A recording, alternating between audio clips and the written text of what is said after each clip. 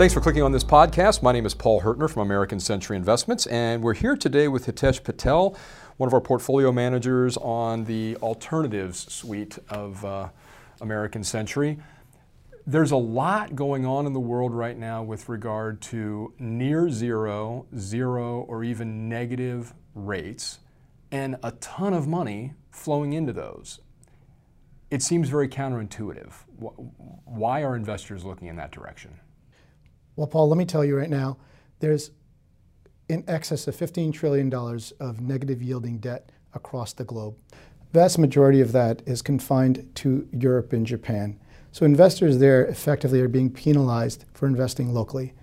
From their perspective, they need to enhance yield by looking for yield abroad. The ECB, the European Central Bank, decided in 2014 to controversially reduce interest rates to negative, effectively not only to stimulate growth, but to penalize savers to not only keep their money in the banks, but go out there and spend. However, that objective didn't quite produce the results that the European Central Bank was looking for.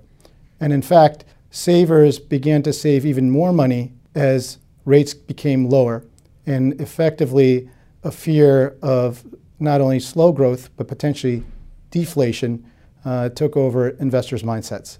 So culturally, European investors have been penalizing themselves by investing in local debt, but are looking actively abroad to increase exposure to income-yielding investments. Intuitively, I have a hard time understanding why anybody, whether it's a regular Joe investor or a savvy institutional investor, why would they put their money into something where they're going to get less of it back? From an investor's perspective, they are most concerned about disinflation. This is their real assets losing its value over time.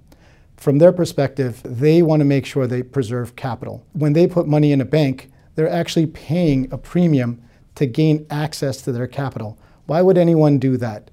Effectively, they think they're going to lose the value of their assets if they invested it in a risky investment. So within Europe, the fears are not only low growth, but negative growth. And the fear is that they will lose purchasing power if they do not invest in a liquid investment within the local bond market. There's also another economic disincentive in Europe, and that is that pension investors, private banks, and insurance companies, they're highly regulated. These regulations, such as Basel II, Solvency II, force these investors effectively to keep some of their investment portfolio in highly liquid, low-risk assets.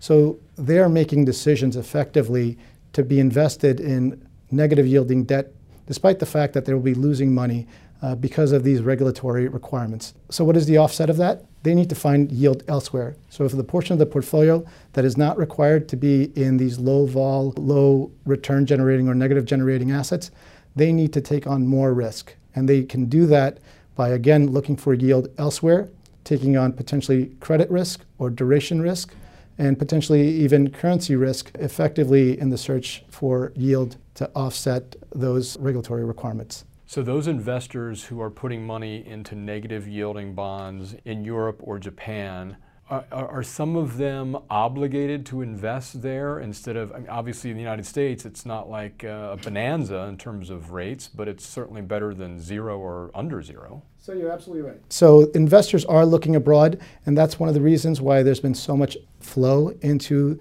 the U.S. fixed income market. The demand for yield has basically pervaded the globe.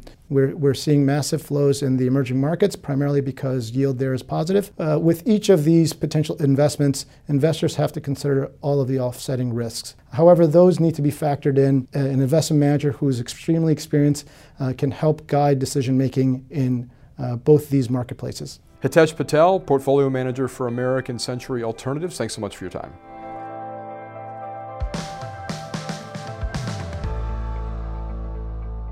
The opinions expressed are those of American Century Investments or the portfolio manager and are no guarantee of the future performance of any American Century Investments portfolio.